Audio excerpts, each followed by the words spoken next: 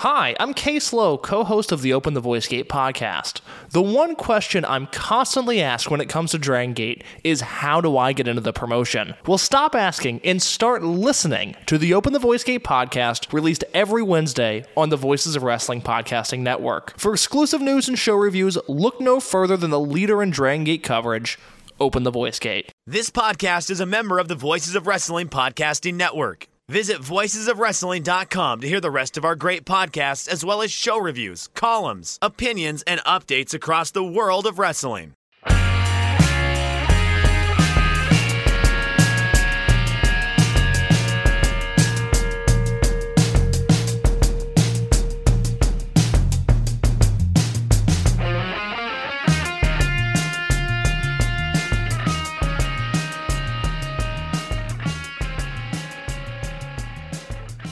Shake them ropes. I am Jeff Hawkins. He is Chris Novembrino.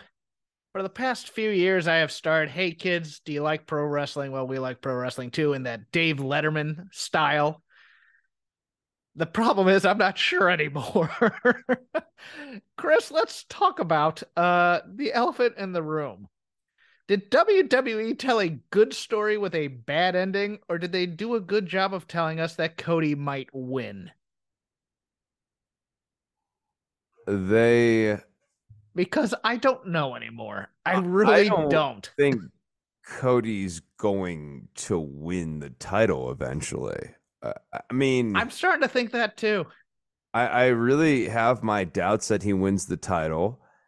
I felt watching this main event that the analogy I can best come up with, it would be like if they didn't crown Daniel Bryan at WrestleMania, or they didn't crown Kofi Kingston at WrestleMania, and we were supposed to believe that if you wait another year, this was really going to be worth it and really be this star-making performance.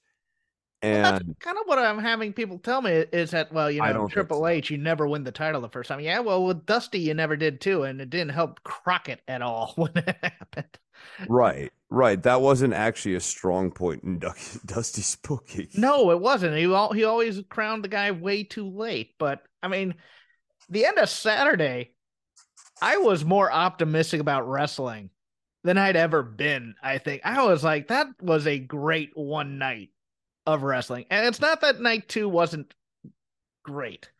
Because that IC triple threat overall, yeah. I mean, it was a strong WrestleMania overall. But I came out like, here's the ironic thing is that in my childhood, the first few WrestleManias, it was all about the happy ending. It was all about Hulk Hogan overcoming, you know, monster of the year that they had built, et cetera, et cetera. You know, that was their thing. That was what they were known for, was the happy ending. You know, you stick the landing on the year and you start the story anew on you know, the next week on your syndicated show, and you build for a year through your big 4 pay-per-views, and you get to the blow off at WrestleMania. That was always what this was. But Roman Reigns saying in that press conference, we're only in the 3rd inning of this story. Dude, this bloodline's been going on for almost 3 years now. It's almost gone as long as the run of the 4 Horsemen. And here's my doesn't have any more steam in it is part of the problem. That's the thing. And we can get into the Monday thing, but we will. I think we'll stick that for Lazy River. Yeah, well, I mean, or do we want to do it now? Because I am fine either way. You asked me if it was a good story with a bad ending, and because the story was finish the story. That was the theme. It was Sami Zayn loses, and then Cody Rhodes is going to be the guy to come in there and do it. And he doesn't. And I don't think you can do the whole, well, now we're going to rebuild Cody up for a year and have him win in Philly. Or in Saudi Arabia. He's not going to be hotter when he wins in Philly or Saudi Arabia, if he does win in Philly or Saudi Arabia, after beating Brock, if he does beat Brock. I have my doubts on all of that. But as far as the story goes, I mean, last week I sort of posited that it was interesting potentially to have a story where you've built up Cody as this extremely credible challenger. Roman wins. So the story we thought was about Cody, but it's a bit of a red herring because he was airdropped into the storyline, and they did a wonderful job airdropping him into the storyline, making him credible. But the story's still always been about Roman. And this is where I think they messed up if the story's about Roman. Like, having Roman win the match is fine, but Roman has to win the match in a Pyrrhic victory. He has to win the match but lose his family. And in this case, everybody rallied around the flag. My biggest problem with it was, in a way, Solo Sikoa coming in with the Samoan spike. I thought that this match, if Roman was going to win, needed to involve Roman at some point sacrificing Jey Uso to get, hit by Cody Rhodes. Like Cody Rhodes hits Jey Uso with the belt or something like that. Or, some sort of thing where he sells out his family in a clear way, and then he wins he manages to retain his title, but he's now lost his entire family. That would make a lot more sense as to bringing in Brock or something after the fact. But I felt like this missed the mark because basically his entire family rallied around him. So he managed to hang on to his title, and everybody's completely loyal to him. So even the second act now where he's bringing in Brock and he's not pleased with the Usos or whatever, it's not as interesting as if he had just sold them all out on Sunday. Yeah, and I think the stable has run its course, to be honest with you. It was interesting because somebody brought up a friend of mine who I do another show with. He's saying, "Oh no, the Bloodline are the Horsemen," and I said, "No, I think the Bloodline are the baddies, and I think Roman's Jade, and we're not quite sure how to get out of this story necessarily. I'm sure they have a plan. I'm just not sure it's a good plan. And right now, the Bloodline bickering amongst themselves is not intriguing to me at all unless Cody was the cause of it. And I think what we're going to get now, and this was Brad Ryder, who I think listens to us, but also listens to my other show.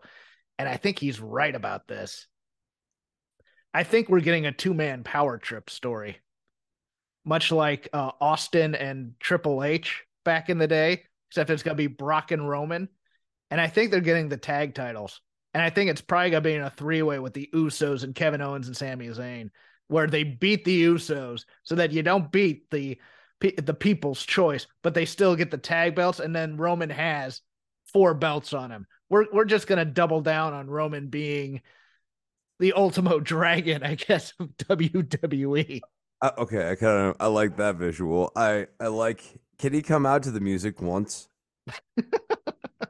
No, I don't think they own the right. Well, they might own the rights to it. The WCW music.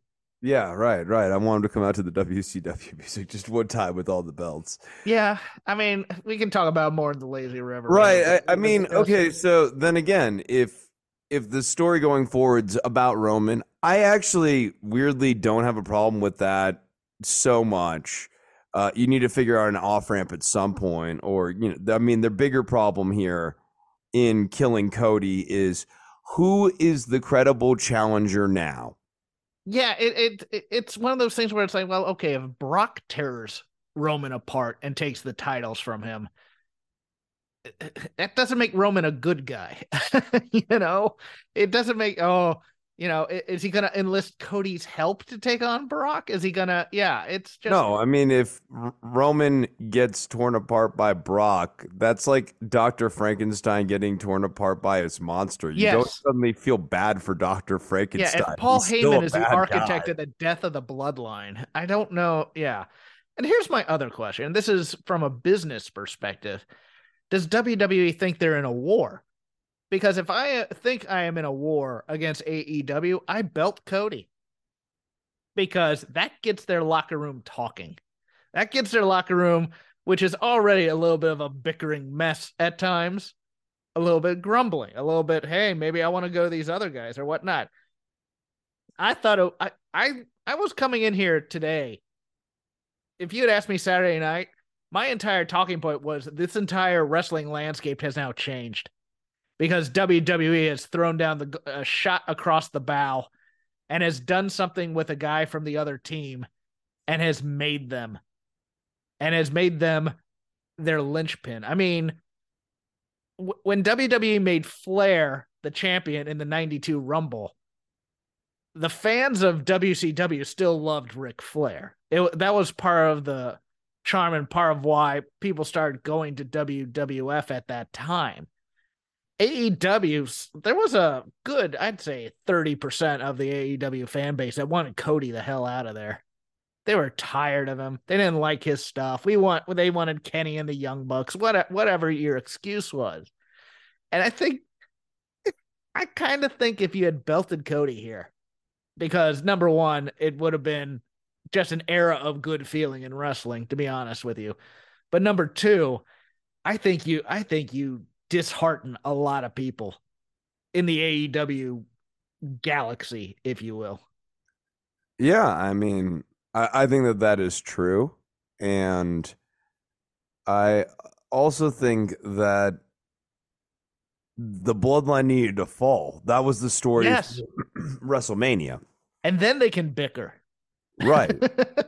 You have the bloodline fall, like the whole thing that they were trying to deliver. And when you're saying about the era of good feeling, I mean, you need to have the end of the bloodline story.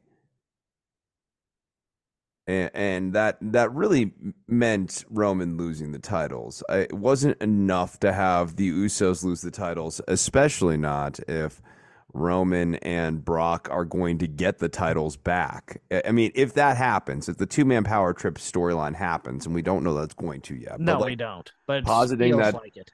Positing that that's where we're going here, then WrestleMania really was nothing.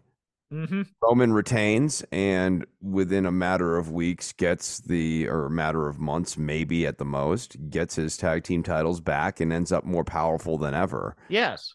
And then you have nobody to go after him. Yeah. It's extremely narratively unsatisfying. And then now overpowered Roman even more. So then who are you building up, and how are you building that person up? Are you going to have that person beat Brock in a surprise, like John Cena-like finish, where like John Cena, only this time Brock Lesnar is John Cena, goes down in 6 minutes and 40 seconds or whatever it was in that Cena match?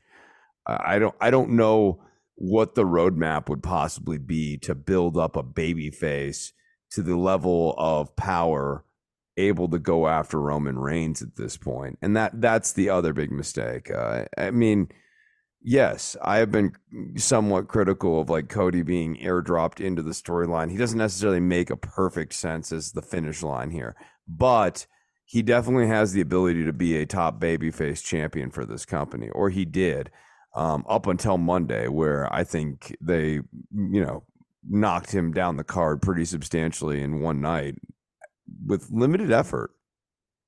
Yeah, the yin and yang of fans leaving SoFi Saturday and Sunday was kind of amazing. It was like first night, oh my God, that was so great. But second night, great.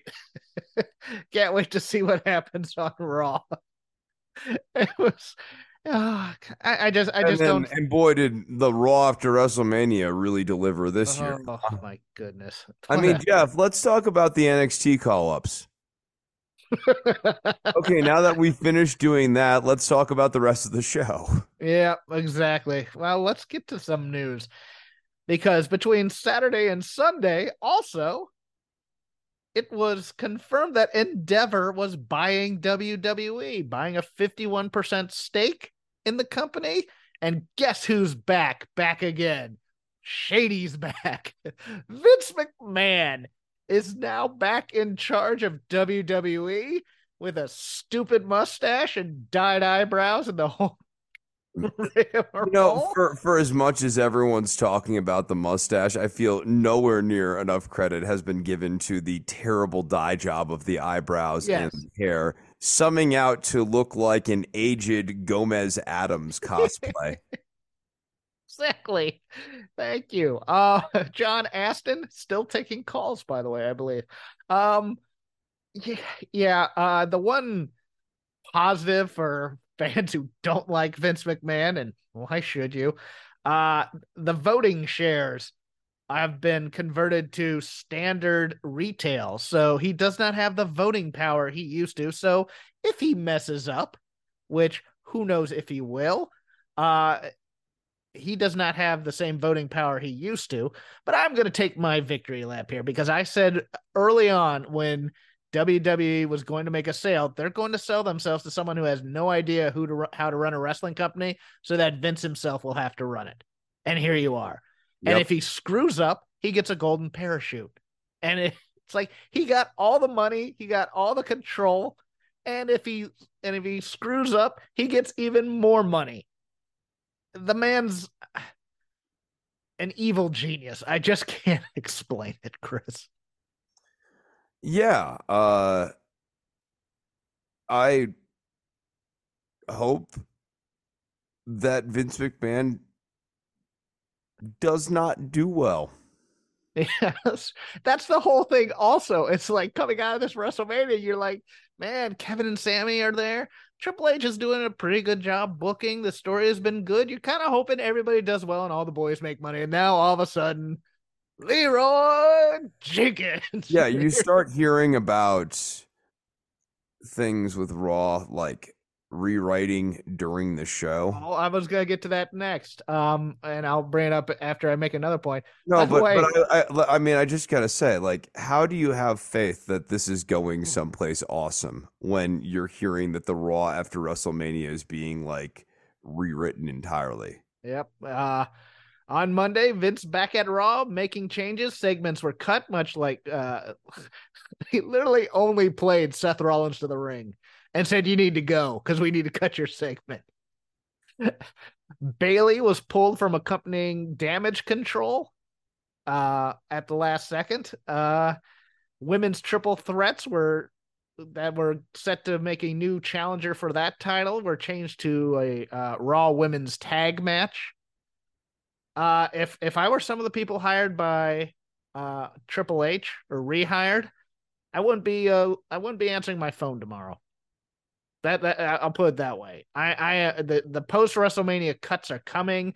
Endeavor itself said there will be some cost cutting going on now that they've done it. If you've seen how they deal with the UFC run by Dana White, another high character individual,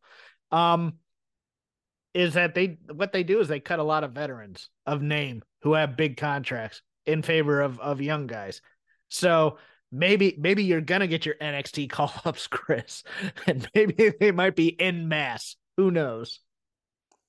That'd be interesting. Like we bring up the NXT contracts and just don't put them on my main roster money for a minute. Yes. Come up with some sort of loophole. Well, you signed a 3-year deal for NXT. You have to fulfill that first. This gives them a better opportunity to learn where the hard camera is in the context of a live audience.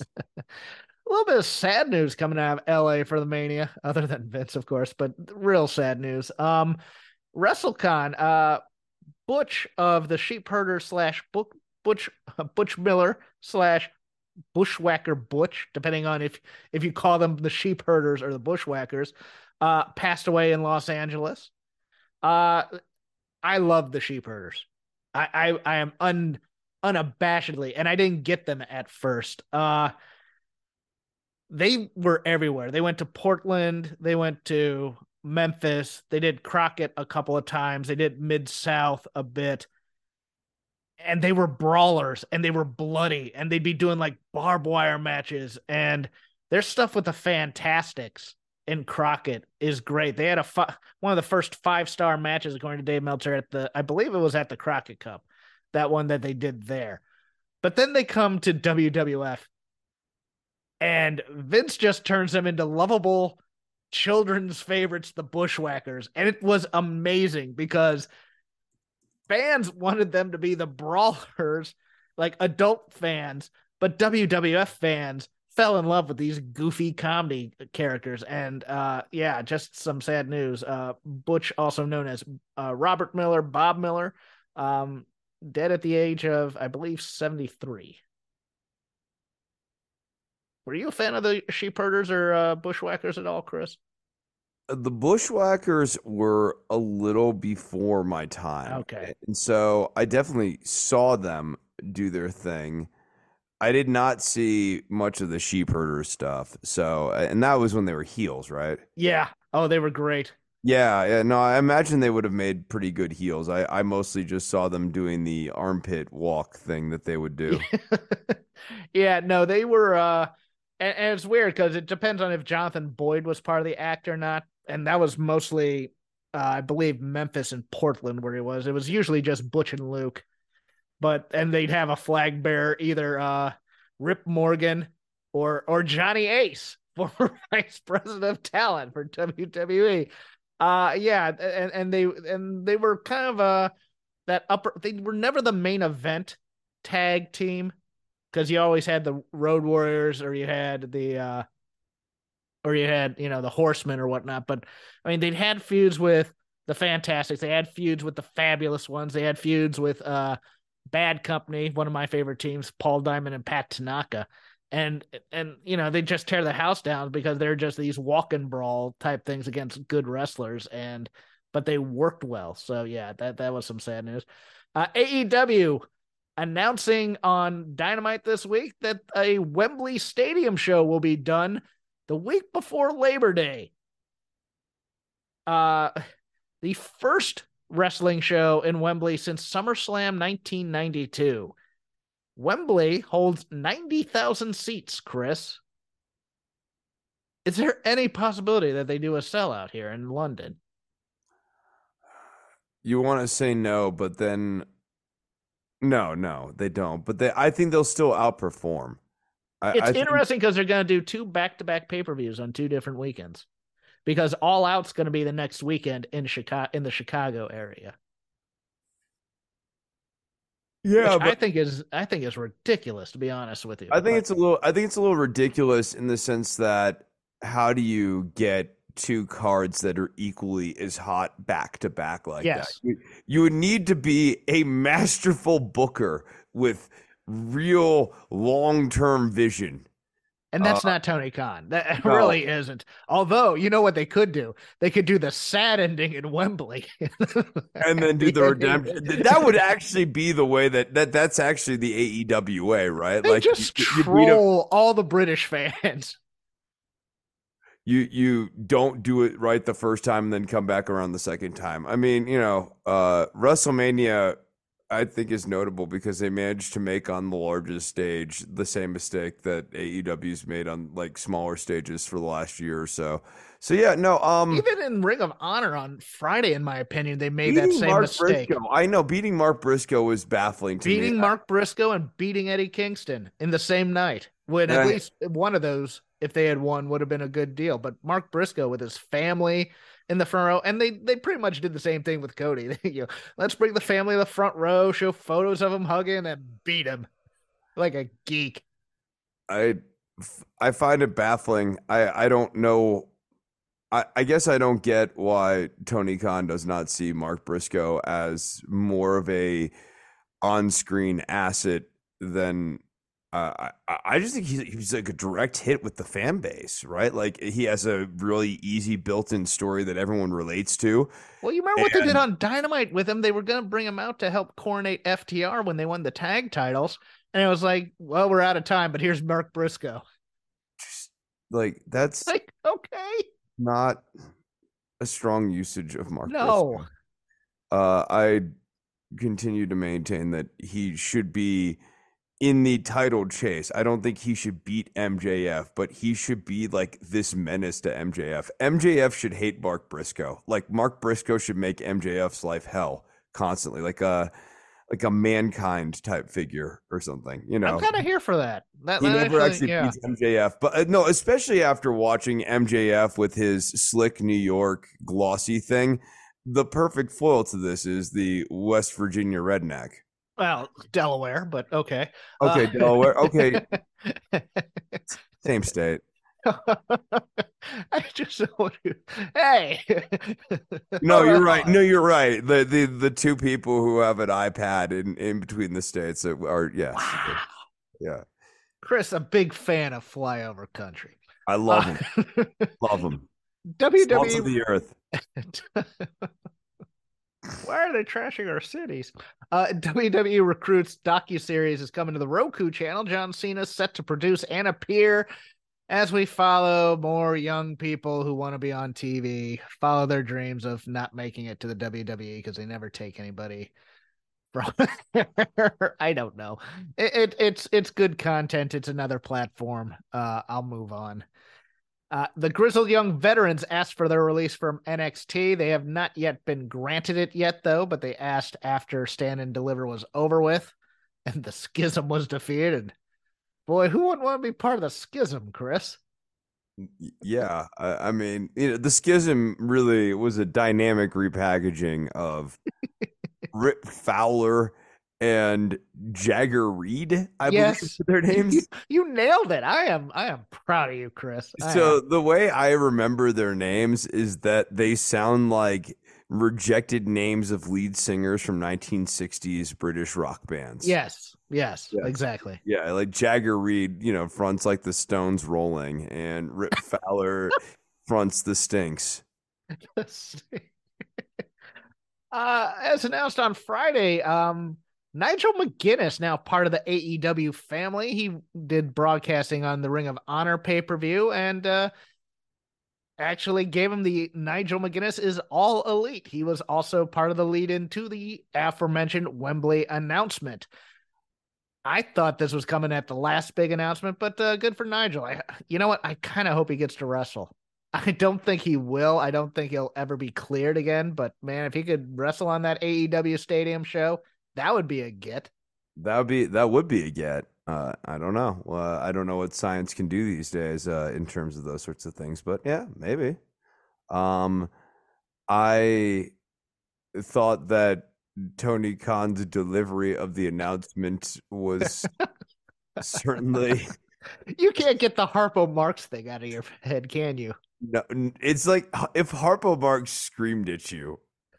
Which would be interesting, right? The no. It's like, especially when I put it on mute, it's like I'm like looking at Harpo, and then like I unmute it, and like it's coming at me like this, and it's so exciting.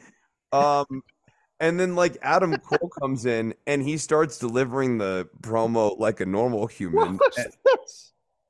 Hey kids, Adam Cole here. We're gonna be in Wembley. Yes, I know, but like I was actually relieved to see Adam Cole because I was like, oh, cool, an adult's in the room. He could deliver the rest of this. Yes, but it's such an unusual choice. I almost wanted him to say, "Hey guys, this is not the first time that Khan has tossed it to Adam Cole for an announcement, though. Like this might be his new move. Tony Khan comes in, screams 2/3 of it, and then tosses it to Adam Cole for the soft landing. Well, they obviously want him. I think they want him to be the face of the company. I think he's going to be. They want to transfer away from, like, say, Kenny and make Adam Cole the face of AEW. And yeah, you know what he needed to do is Tony Khan here to help me make this announcement. The star of AEW All Access, Adam Cole.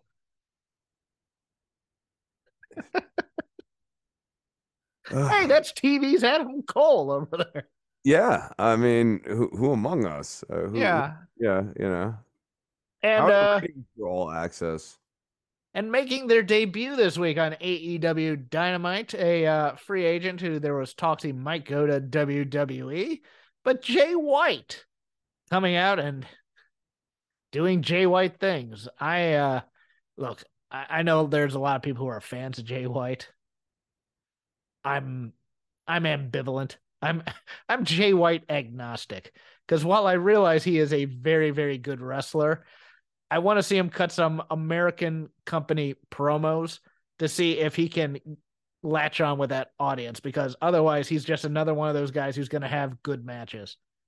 And I don't think good matches is going to get you over in AEW anymore, because they got 30 other guys who can do it as well. But yeah, no, I mean, and the problem too with the good match thing, just getting you over, is you can come out and have your good match, and then you're not on TV for another 6 weeks. Yeah, for 6 weeks, and people remember you having that good match, but that doesn't build momentum like that. And I think, the good match debut format's not a bad one, but you have the follow-up's everything. Ricky Starks ain't beaten Jay White, and you got to kind of feel for him. But I thought they kind of, I mean, they really, I won't say they botched the debut here, but it was underwhelming to me. Number one, I agree. the wide shot where it's like you're looking at, okay, who is that on the apron that's underneath the Bullet Club logo that they're doing? Number two, not bringing into account all the titles that Jay White has won and making him that big deal, that big champion from another company that's come in. Juice Robinson's buddy. Yes, it's like he's the hottest free agent in wrestling. Well, that's the same line they use for Brian Cage. And Brian Cage wasn't even the hottest free agent in wrestling then. So, yeah, it's like, yeah, he comes in as Juice Robinson's buddy. They don't mention he was a former IWGP champion or don't make a huge deal of it. They don't repackage him at all. They just bring him on, the leather jacket, Switchblade stuff. And look, Switchblade's a decent character, but they needed to sizzle it up a little bit. And I just thought this was kind of, okay, there he is, to the back. Let's keep going. That kind of thing. It felt very, very underwhelming to me. Yeah, no, and it's a bad pairing. So if Jay White beats Ricky Starks, what does that do for Jay White? And if Ricky Starks well, he might get a feud with Jericho after that. Yeah, right. A young star getting sucked into a black hole. It's a beautiful thing. Oh, that does it for the news. No sponsor again this week, so we'll go directly into the lazy river of wrestling criticism, whatever you watched, and we watched a lot. Whatever comes up to our mind. Shout out, by the way, while I was waiting for Chris to get done with his gig, to Wrestling Pro Wrestling and their Russell Crowe Mania. It'll be on their YouTube channel starting tomorrow. If you like your wrestling unrepentantly stupid, that is the company for you. I especially love the gimmick of the Fromage Horseman. Oh, geez. 4 wrestlers with cheese gimmicks and pun names based on the original Horsemen. I'm cool with that, but that'll be on YouTube, on their YouTube channel tomorrow. It was on Twitch tonight. Chris, where would you like to start on this WrestleMania weekend / Dynamite show?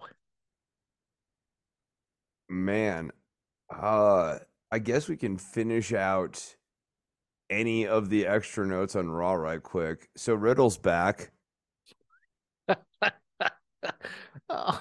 Got that done. All right, covered that. It was a bad week for women in the WWE. Let's put it that way. We got Riddle being brought back. We got Vince McMahon being brought back. We got all of their segments being changed in some way.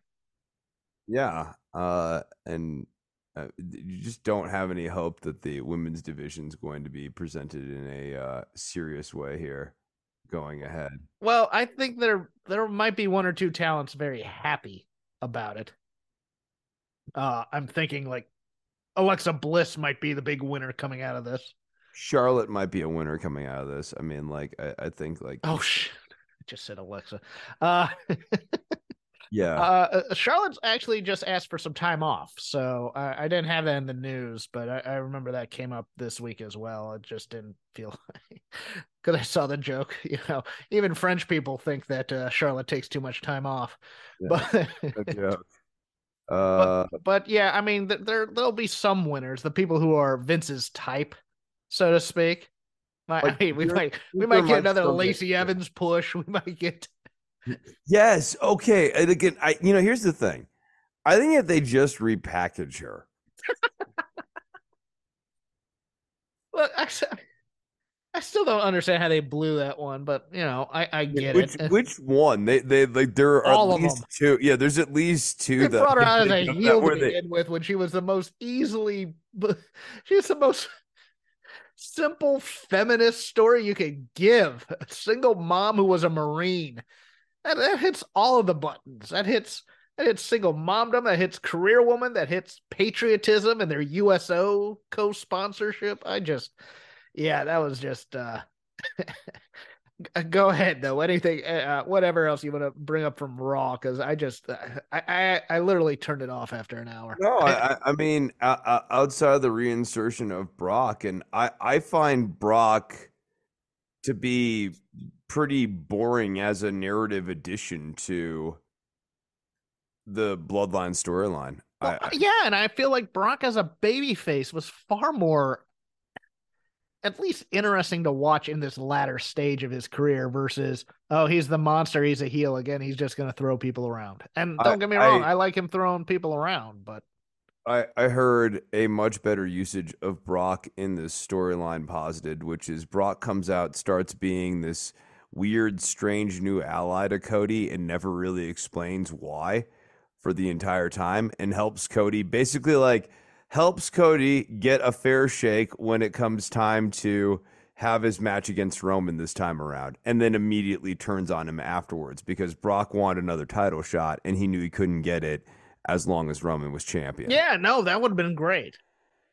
Because, yeah, he had the stipulation that he'd never be able to fight for the title again. Yeah, and that would have actually been a very fun deployment of Brock as a babyface, and then immediately gives Cody a big league challenger to go after, once he could even do it with the wink and smile and say, nothing personal, kid. I just needed somebody else to have the title so I could get a title shot. Right. Yeah. And instead, what it's going to be Heyman promised him a title shot or getting him reinstated. He could talk Roman into it. So it's all going to be the fulcrum of Heyman some more, I think. Right. No. Brock playing conflicted was utterly uninteresting. I like him as a heel. I think we saw the best heel version of this Brock years ago at this point, though. I really am not here for... I don't really want to be doing this, but I got to be doing this, but this besmirches my honor and I don't really like it. Like Brock, I don't care that you have feet. Brock, you never had honor. You were there for the money. Right. I mean, that's the other, but when he was looking at Cody, it was like this conflicted, oh, you're an honorable dude and I'm doing a dishonorable thing. And I'm like, was this Brock's thing? Yeah. Because Brock's thing really has always been, I want the title. Now, I mean, there is definitely a chair missing from the table here of, how did Heyman convince Brock that he would give... How did Heyman convince Brock that this time it would be different when the last time Heyman definitely screwed over Brock? Yeah. Oh, it'll be something. They'll figure something out, I guess. Or they won't. Or they won't. They never actually explained why did Sami Zayn join the Bloodline. It just happened. Well, he needed a family. It's all about family. Yeah, he had nothing to do, is what I've heard. He needed friends. Yeah, these are not actual reasons, people. I'm gonna go through Mania and just pick out a few people that really deserve some kudos that probably haven't gotten a lot of kudos necessarily. Logan Paul again was amazing. Even the crap with KSI was just some standard. I mean, you knew as soon as he came out with the bottle that there was someone in there who was going to help Logan Paul, which was awesome.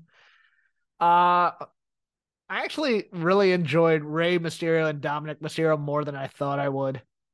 I thought that was a really fun time. And look, I don't know if you heard this or not because you're not on social media a lot, but in the pre-show, there was a problem with that prison video because there was a picture of Auschwitz in there. Oh, you need to edit out. Yeah. Not a good thing. In the hobby, it's not easy being a fan of ripping packs or repacks. We hype ourselves up thinking, maybe I can pull a Ken Griffey Jr. rookie card, but with zero transparency on available cards and hit rates, it's all just a shot in the dark. Until now. Introducing slab packs from arenaclub.com, the only repack that provides real value, a complete view of all possible cards, and clear hit rates for each one. Now, when I buy slab packs at Arena Club, it finally feels like I know what I'm getting. I was able to open an Arena Club slab pack, and I'll be honest, it was a lot better than what you normally do. Say you go to a card show, and there's a random innocuous brown bag of cards, and yeah, you can open it and look, it's going to be junk. You know what I mean? Like, you know what you're probably going to get in those. Maybe you find that fun, and sometimes I do. Sometimes I like just opening up cards and saying, hey, look at some random cards or whatever. But if you're really in this game to find value and find particular cards, it sucks to have to buy these mystery packs, and it ends up being, almost nothing, nothing of value. Not with Arena Club. You can display, again, of all available cards, hit rates, grading, so you know that when you're opening up the slab pack, you are going to get something valuable. You are getting something good. And Arena Club, in addition to having those great slab packs we just talked about, is also a marketplace for card collecting, buying, trading, selling, displaying, all that sort of stuff. But those Arena Club slab packs, man, they are revolutionizing the repack game with transparency. After your pulls are revealed, they'll immediately be placed in your vault for safekeeping or trading and selling, and you can have them officially graded by Arena Club as well. So again, sending these things off, it's going to be officially graded by Arena Club. And the Arena Club grading process is accurate, fast, and transparent, with full grade rationale provided and explanation of how your card was scored. So whether you're buying, selling, trading, or displaying, Arena Club is the card collecting platform that you have to check out. So right now, I've got a special offer here for Voices of Wrestling Network listeners.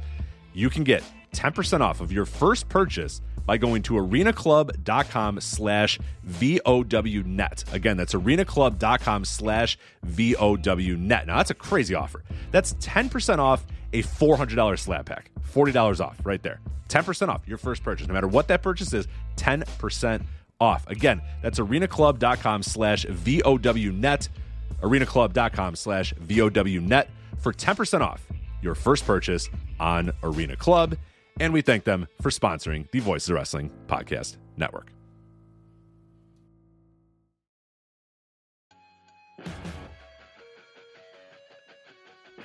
What's going on, guys? This is Rich from the Flagship Podcast here on the Voices of Wrestling Podcast Network. If I could have a moment of your time, I'd like to tell you about one of our sponsors, Eufy Video Lock. Eufy Video Lock is a smart lock, a 2K camera, and a doorbell, all 3-in-1, offering you triple security. So you can have everything in one device rather than installing many pieces on your front door. But it's not just for security. The Eufy Video Lock is also for convenience. No more concerns about losing keys, and you can assign passwords to your family members and see them coming back home via the integrated cameras. Some other great features we love about the Eufy Video Lock is it is easy to install and set up with just a Phillips screwdriver, no drilling required. Keyless entry, no more fumbling for keys when your hands are full. You never have to worry about kids losing keys or passing among renters. You also have 0.3 second fingerprint recognition and 1 second unlocking. Again, 0.3 seconds, it's going to recognize your fingerprints, and in 1 second, it's going to unlock. And with the AI self-learning chip embedded, the more you use it, the more accurate it will be. Also, no battery anxiety. You have a rechargeable battery in there that could last around 4 months, and you will get a low battery notification before it runs out. Passcode unlocking, a remote control with a 2K clear sight, see who's at your door, and control from anywhere through the Eufy app. With enhanced night vision, you can have optimized view even in the evening. You can also secure your package delivery by view and two-way audio. And then best of all, no monthly fee. A bunch of other brands out there are going to charge you a monthly fee.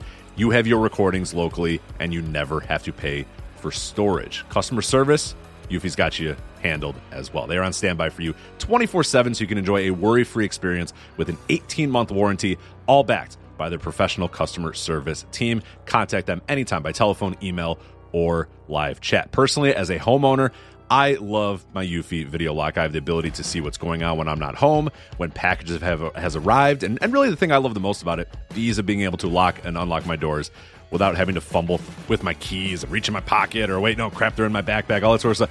All this is happening while my dogs are barking at me. You know what? Not anymore with the Eufy Video Lock.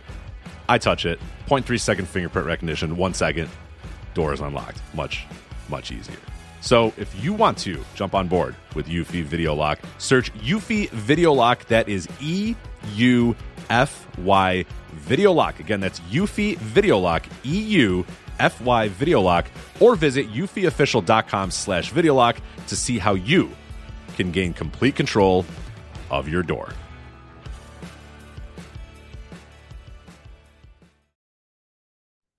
Rhea and Charlotte was really, really strong. and that over delivered in my opinion. I never thought it would be that good. I thought it would just be kind of contrived in some ways, but no, that was a hard hitting match that I really, really dug as well. And of course, if you're talking hard hitting, my God, that Intercontinental Championship match on night 2 was so fantastic.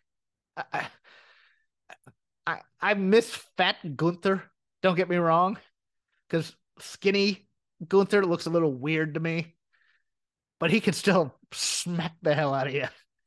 And Sheamus and Drew were game to have their chest turned into hamburger, and it was glorious. God, Michael Cole was like living his best life watching that match. He clearly was enjoying that. He was also enjoying Titus O'Neil on commentary, Yes. saying, "Call the police," which was fine. I thought Asuka over delivered in her match with Bianca Belair once it got going. I thought good for Finn Balor for getting stapled at ringside after a ladder split his head open.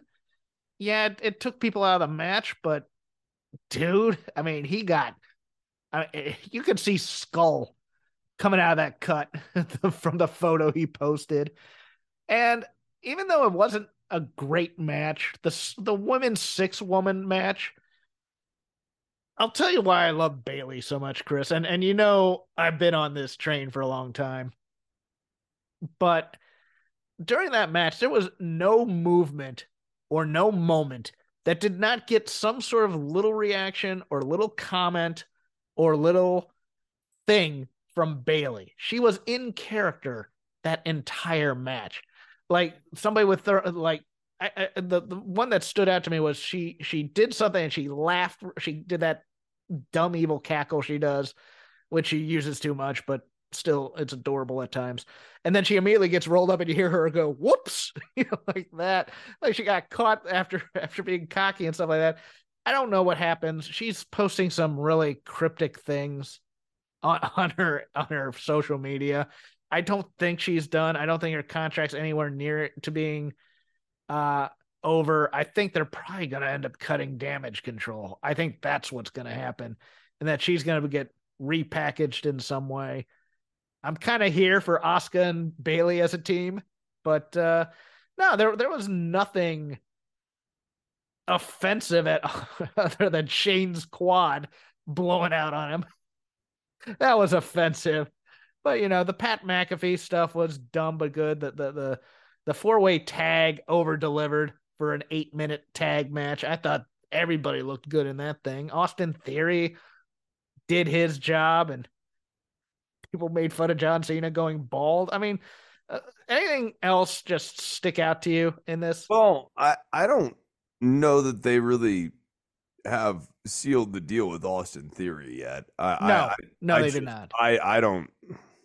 I still don't see it with this guy. I half thought they were going to beat him on Raw for the title so that they could get that from Austin Theory to Solo Sikoa. Oh yeah. I was thinking, okay, Ray beats him here and then Solo challenges him like next week and takes the title from him. Because I think the next story is Solo gets a belt and Roman and Brock get the tag belts.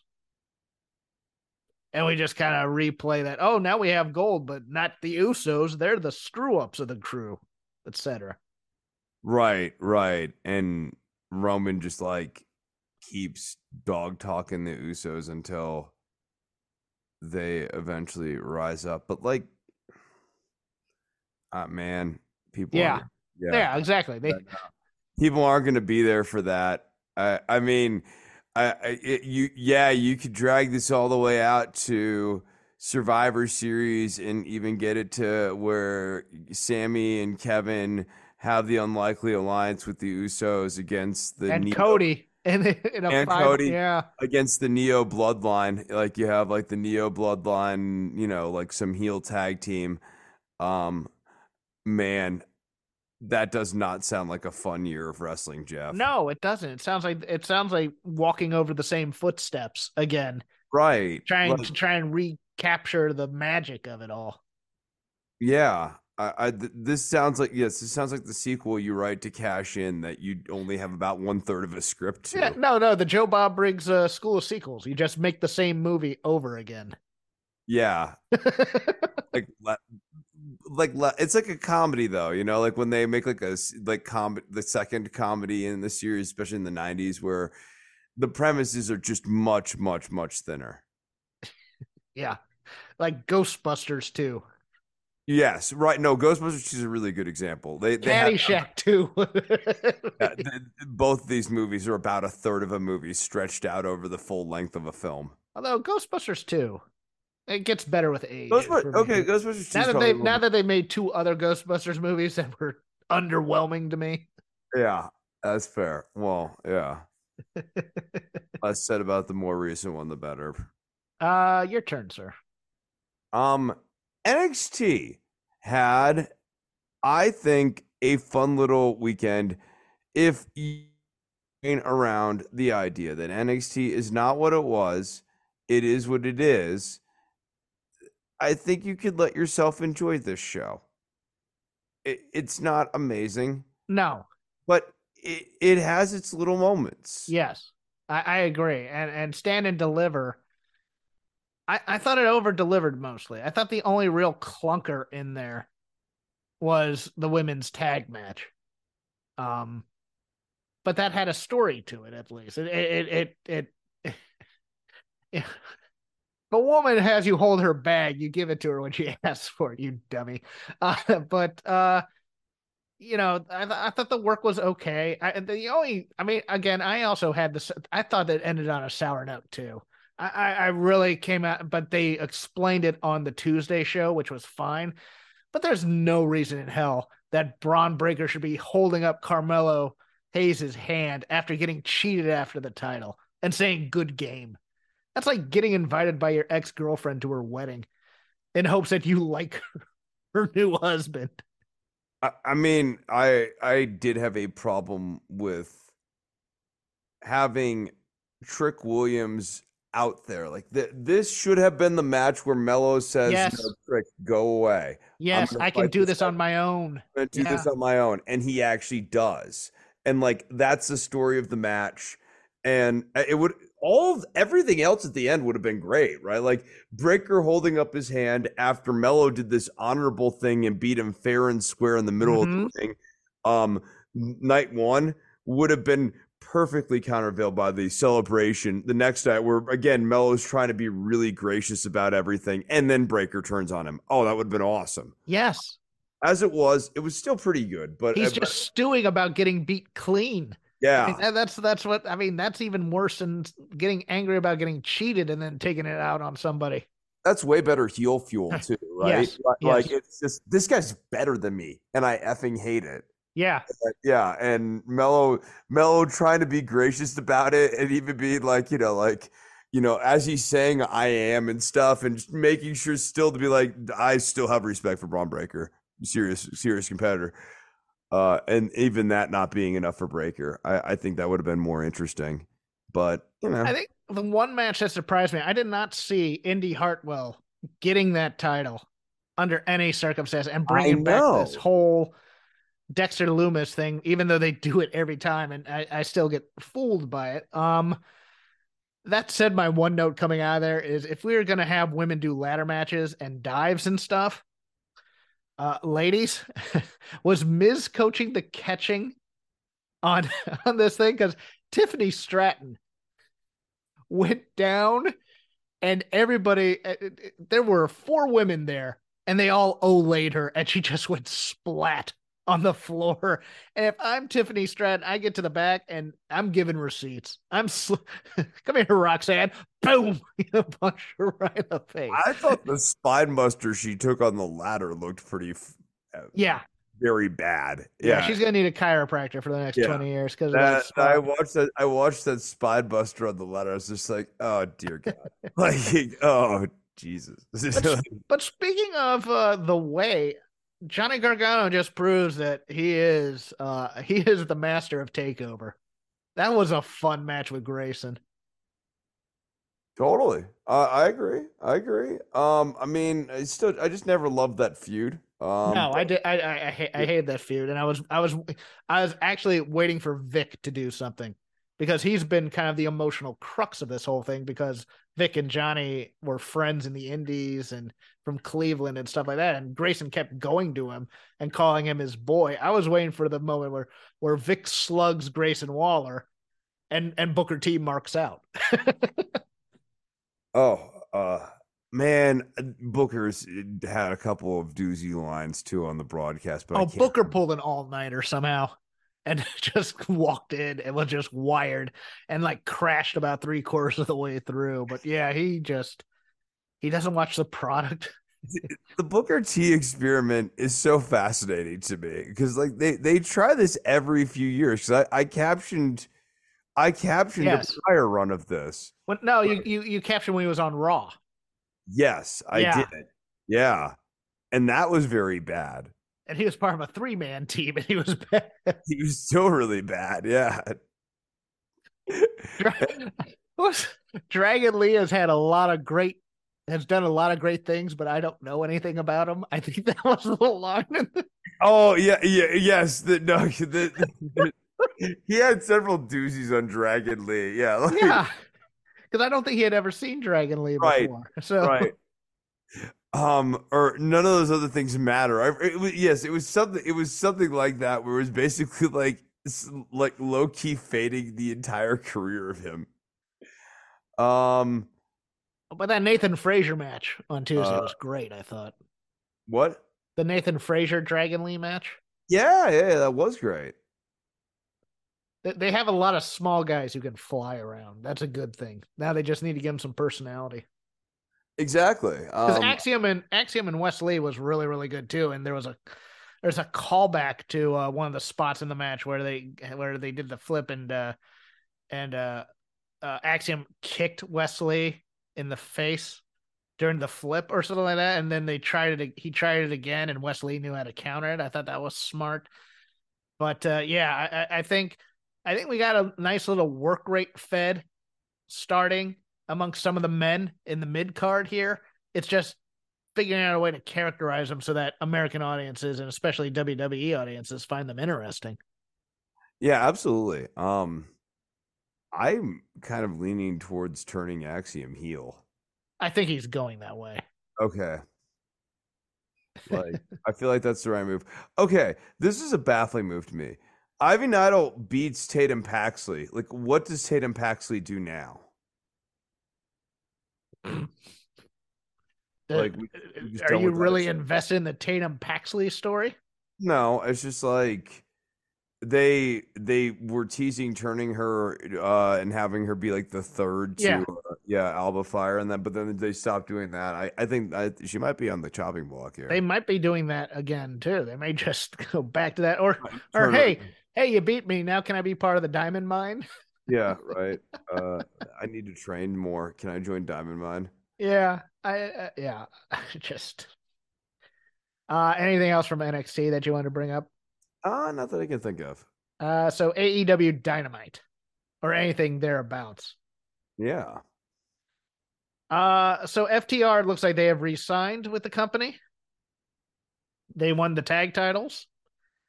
They gave the Guns a freshened up look in losing, so I figured they will go on with this and calling them former champions and give them a bit of an edge going forward.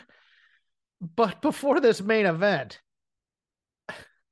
this Blackpool Combat Club segment, we need to talk about this, Chris, because not only did we say that Adam Page has no friends, we had this weird promo by Bryan Danielson. And I got sent a theory by a friend of the show, Rick Kobos. And at first I said, no, that can't be it. But now I'm thinking he's right. So the Blackpool Combat Club are now an MMA dojo. That's fine. They always kind of have been, but they're really getting into this right now. And we have Bryan Danielson talking about amateurs and we're the only professional wrestlers and all these other things. Is Bryan Danielson and the Blackpool Combat Club right now somewhat ribbing on this whole CM Punk thing with that character where he's working with children and he's tired of it type of a thing. Oh, weird. I hadn't thought about it like that. I hadn't thought about it either, but now I'm starting to think that Brian is just mischievous enough to want to do something like that. Yeah. I could see that. I just couldn't believe though that they Adam Page has no friends, even though he's had the Elite and the Dark Order on his side in the midst of this, and none of them come to help him. They stick a screwdriver in his face, and the announcing team is just like, well, here's what we're going to have on Rampage. Now it's time for her main event. No emotional resonance on this Dynamite show for anything that happened whatsoever. Yeah. Is that it? I mean, the Blackpool stuff is just like the sudden like turn of Bryan Danielson again has just left me cold. I had someone arguing to me this week that Danielson was a heel the entire MJF feud, and so this is all actually consistent. No, they double turned him and Moxley, if you recall, because he was a heel in the Moxley feud. Right. I know. And then when Moxley and him joined forces, he turned babyface, and they eventually made Moxley go heel with the Punk stuff. And yeah, but like this person was trying to argue to me that he was actually a heel the entire MJF feud, and that the MJF and Danielson feud was a heel versus heel feud. No. I know. I don't buy that, but I couldn't go there with that person either. But I think there's also a problem with Danielson as a heel to begin with, because he never really. It feels like he's playing a guy who's playing a heel. Yeah. No. Okay. So here's my problem with Danielson as a There's heel. no emotional connection there. No, I think he chews scenery. Yes. I think he works as a baby face because he's like actually like there's something kind of authentic about his baby face character when he's doing it right. Mm-hmm. I feel like him as a heel, especially now, it's a very over the top mustache twist. Yes. The wholesomeness of him being a baby face makes him an absolute fraud when he's playing a heel. And so it's like he's really playing it up. Like he's almost doing the WWE, when he was the recycling guy and Eric Redbeard reads six books a day. He is kind of back to the fickle thing. Like you have like a new word of the day and you beat it into the ground. And I think you sort of nailed the problem with Danielson's rapid fire heel turns over the last couple of years here. Is that the genius of Daniel Bryan is in this long sort of authentic babyface run, which they did. Once they settled into it, they made him a real underdog babyface for like years. Yeah. And you feel authentically connected with that character. So when you turn him, you have to go all out. You sort of have to Hollywood Hogan him. It's Hogan's a decent. You know what they really need to do is, did you ever watch any of the old ECW when Cactus Jack refused to be hardcore? Oh no, I've never seen those episodes. Okay, yeah, no, he turned heel with this great promo. I believe it was with the Kane Dewey promo, where he was like, I was out there fighting the Sandman or whatever, and there's a sign there that said Kane Dewey. Dewey's like 4 years old. He gets so mad at the fans of ECW and their bloodlust that he refuses to be hardcore anymore. So he's doing everything technically sound and stuff like that. That's what you need from Daniel Bryan or Bryan Danielson at this point. It's like, I don't want to be a great technical wrestler anymore. I want to be an FMW garbage wrestler or whatever his vision is, and really just Punk I the want him to do fans. nothing but like work sloppy hardcore matches like Moxley. Or headlocks. Just headlocks. I can beat you with a headlock. That's No, all. no. The problem the crowd will get into like the Yeah, grapple thing. they'd ironically like that. Yeah, they would ironically like that. No, I want it to be like boring, plotting, hardcore matches, like just, but like not actually Like good. Kane? Yeah, like Kane. Like Kane. Yes. Here's a stop sign. I'm going to throw it at your head. Oof. There we go. Yeah, I want it to be like none of the fun of an actual hardcore match. Yeah, Just that's how you do it. slow, methodical. It can't And be. Yeah, you it can't use allows anything impressive as a weapon. You have to. no, he's he just uses like the same weapon over and over and over again too. Like it's just like a trash can. A And he piece of Tupperware. hates He you. just hits a guy with what he brought his lunch in over and over and over again. A laundry basket. That's what one of those plastic laundry baskets. Oh, look at me. I'm hardcore now. Uh, now I want that, Chris. Now I won't stand until this weird. Where did the screwdriver come from? That's the thing I don't get either. It's like I'm a member of the Blackpool Combat Club. We train each other. Oh, we're angry, jocks types. It's like been hanging out with my kids. Here's a screwdriver. It was just weird. Anything else? What did we think of the MJF segment? I actually liked it. It went a little long. I thought the worst part of it is they needed to think of another way to get Jungle Boy in there. Oh, because, I know. Because the mask thing was just so. I mean, Gargano just did that last week. I mean, they should have hidden Jungle Boy in the back of the horn section and done the symbol bit and then have Max go, "Who was that?" or whatever. And then all of a sudden the band kind of splits like the Red Sea. And then you see that it's Jungle Boy in the back there and he comes in and he starts beating up Max. But no, I mean, I liked it. I mean, look, he's going to do what he's going to do. This look, it was theatrical without being too WWE. Because this would have been a talk show if it were WWE.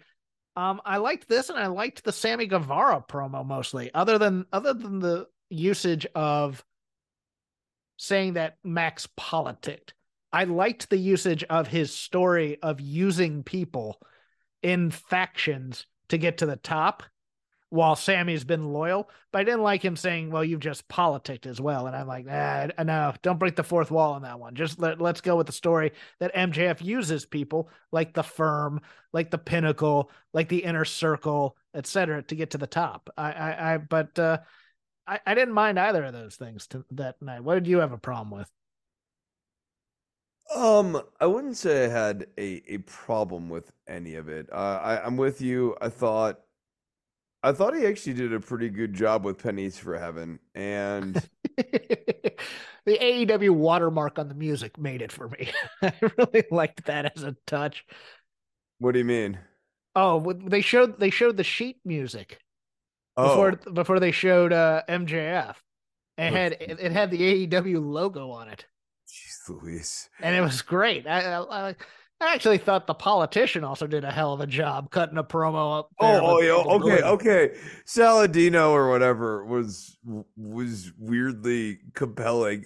Yes, It was as though he realized he was being received as a heel, and but knew also it. Yeah, knew it, understood that MJF is normally a heel, and like enhanced the scene substantially. yes.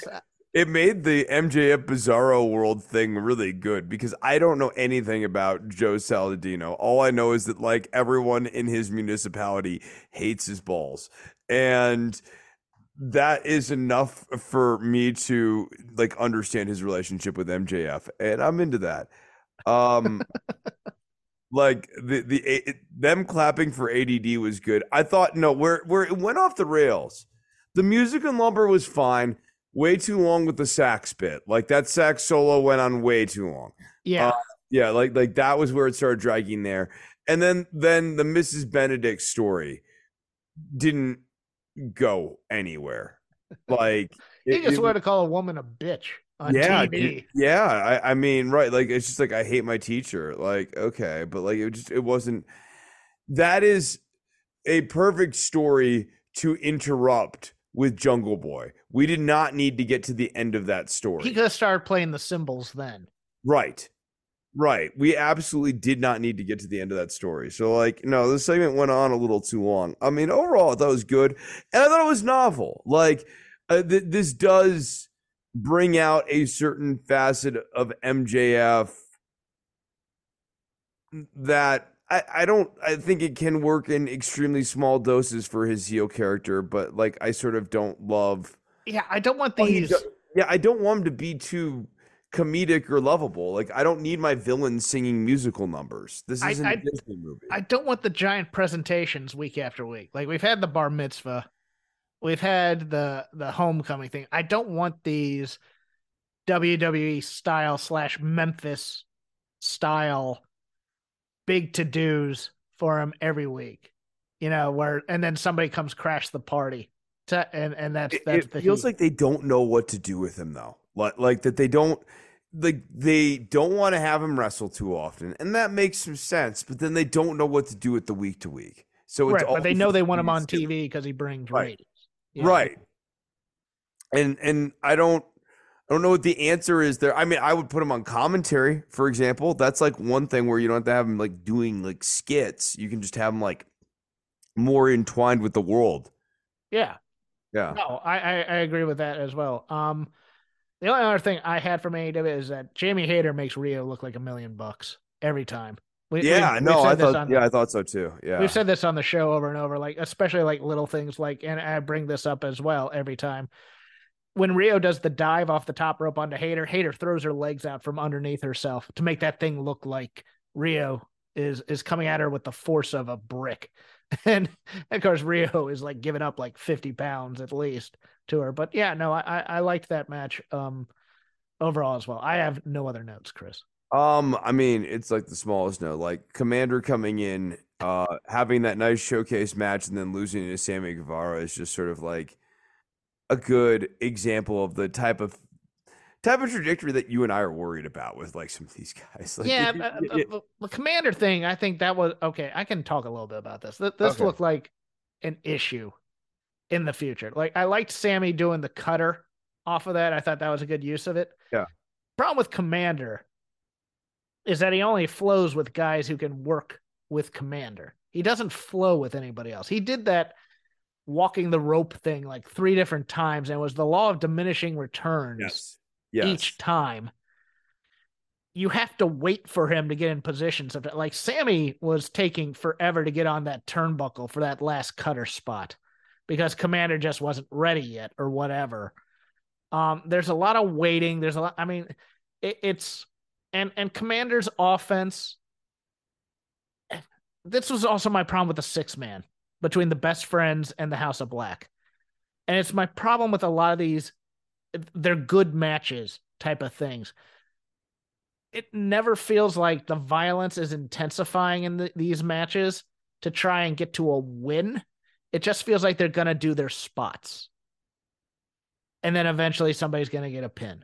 Like Commander doesn't feel like he's trying to win the match with his offense. It just feels like he wants to do some dives off the ropes. Right. And that takes a guy like me out of his matches. And for me, it was like Guevara wasn't really trying to make a statement. Right. And the whole auspice of this match is that Guevara wants to be taken credibly as a world champion. I mean, he's announcing himself as world champion already, sort of. So, like, he should be trying to put down Commander. If anything, his problem in this match is that he's overzealous in trying to put down Commander. Yeah. He's so driven to put him down that he sometimes gets himself into trouble before ultimately beating him. And instead what they had was they had a Commander match with Sammy in it, and then Sammy ultimately got the win. Right. That's what that was. Yeah, and I have those problems with that. Like again, the trios titles match. I was just like, well, there's no real point to this. And the House of Black isn't intensifying things, and they're just gonna do their moves until they pin one of the best friends. And I was like, why isn't the House of Black like beating the crap out of Chuck here or Orange Cassidy for some emotional resonance to continue this thing? That was my like the match itself was fine, but it was a match with 6 guys in it working very smooth as opposed to telling an actual story to me. Right, and there's a great story that they seem to be telling here, at least in recent weeks, of the best friends are finding themselves kind of outgunned and increasingly looking towards cheating tactics as like a way of getting over the hurdle here. And the House of Black would have been awesome opportunity for them to like finally do like a low blow or something. Actually try to legitimately beat this more powerful team only through dastardly tactics and see how the audience processes that.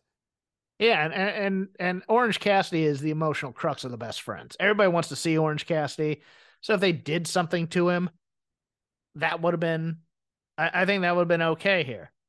Because the story is also that Orange Cassidy is continuing to get hurt and hurt and hurt more until he finally, loses the title or whatever. So, I got nothing else.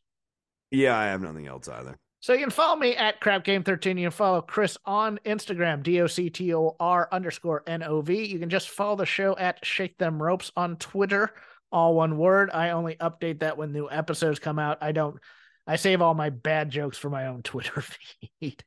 You can also listen to me Wednesday nights on the Dynamite Show on Fight Game Media, patreon.com/FightGameMedia for $5 a month.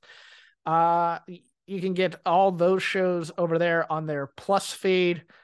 We do a thorough deconstruction of Dynamite every week. So if that's your jam and you like me, great. If you don't like me, probably shouldn't be listening to my podcast, but hey, I'm glad you're here anyways. Chris does guitar lessons and other various things. He'll tell you about them now. Yeah, if you find me on Instagram, Dr. As Jeff said, DOCTOR_Nov. You can hit me up for guitar lessons. I also do music shows around the Albuquerque area.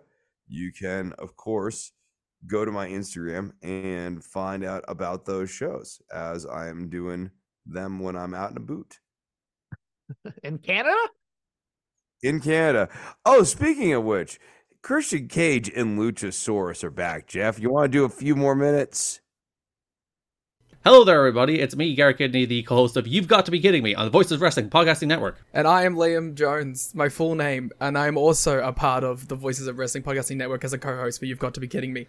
We are a TNA history podcast that covers TNA 1 month at a time. We cover all the drama, all the matches, all the Vince Russo nonsense you could ever want in your life. Have you heard of TNA? I bet you have, but would it be funnier if 2 people made jokes over it the whole time? Probably. So if that sounds like fun to you, check it out on this very Voices of Wrestling Podcasting Network, and Liam will do bits and whatnot.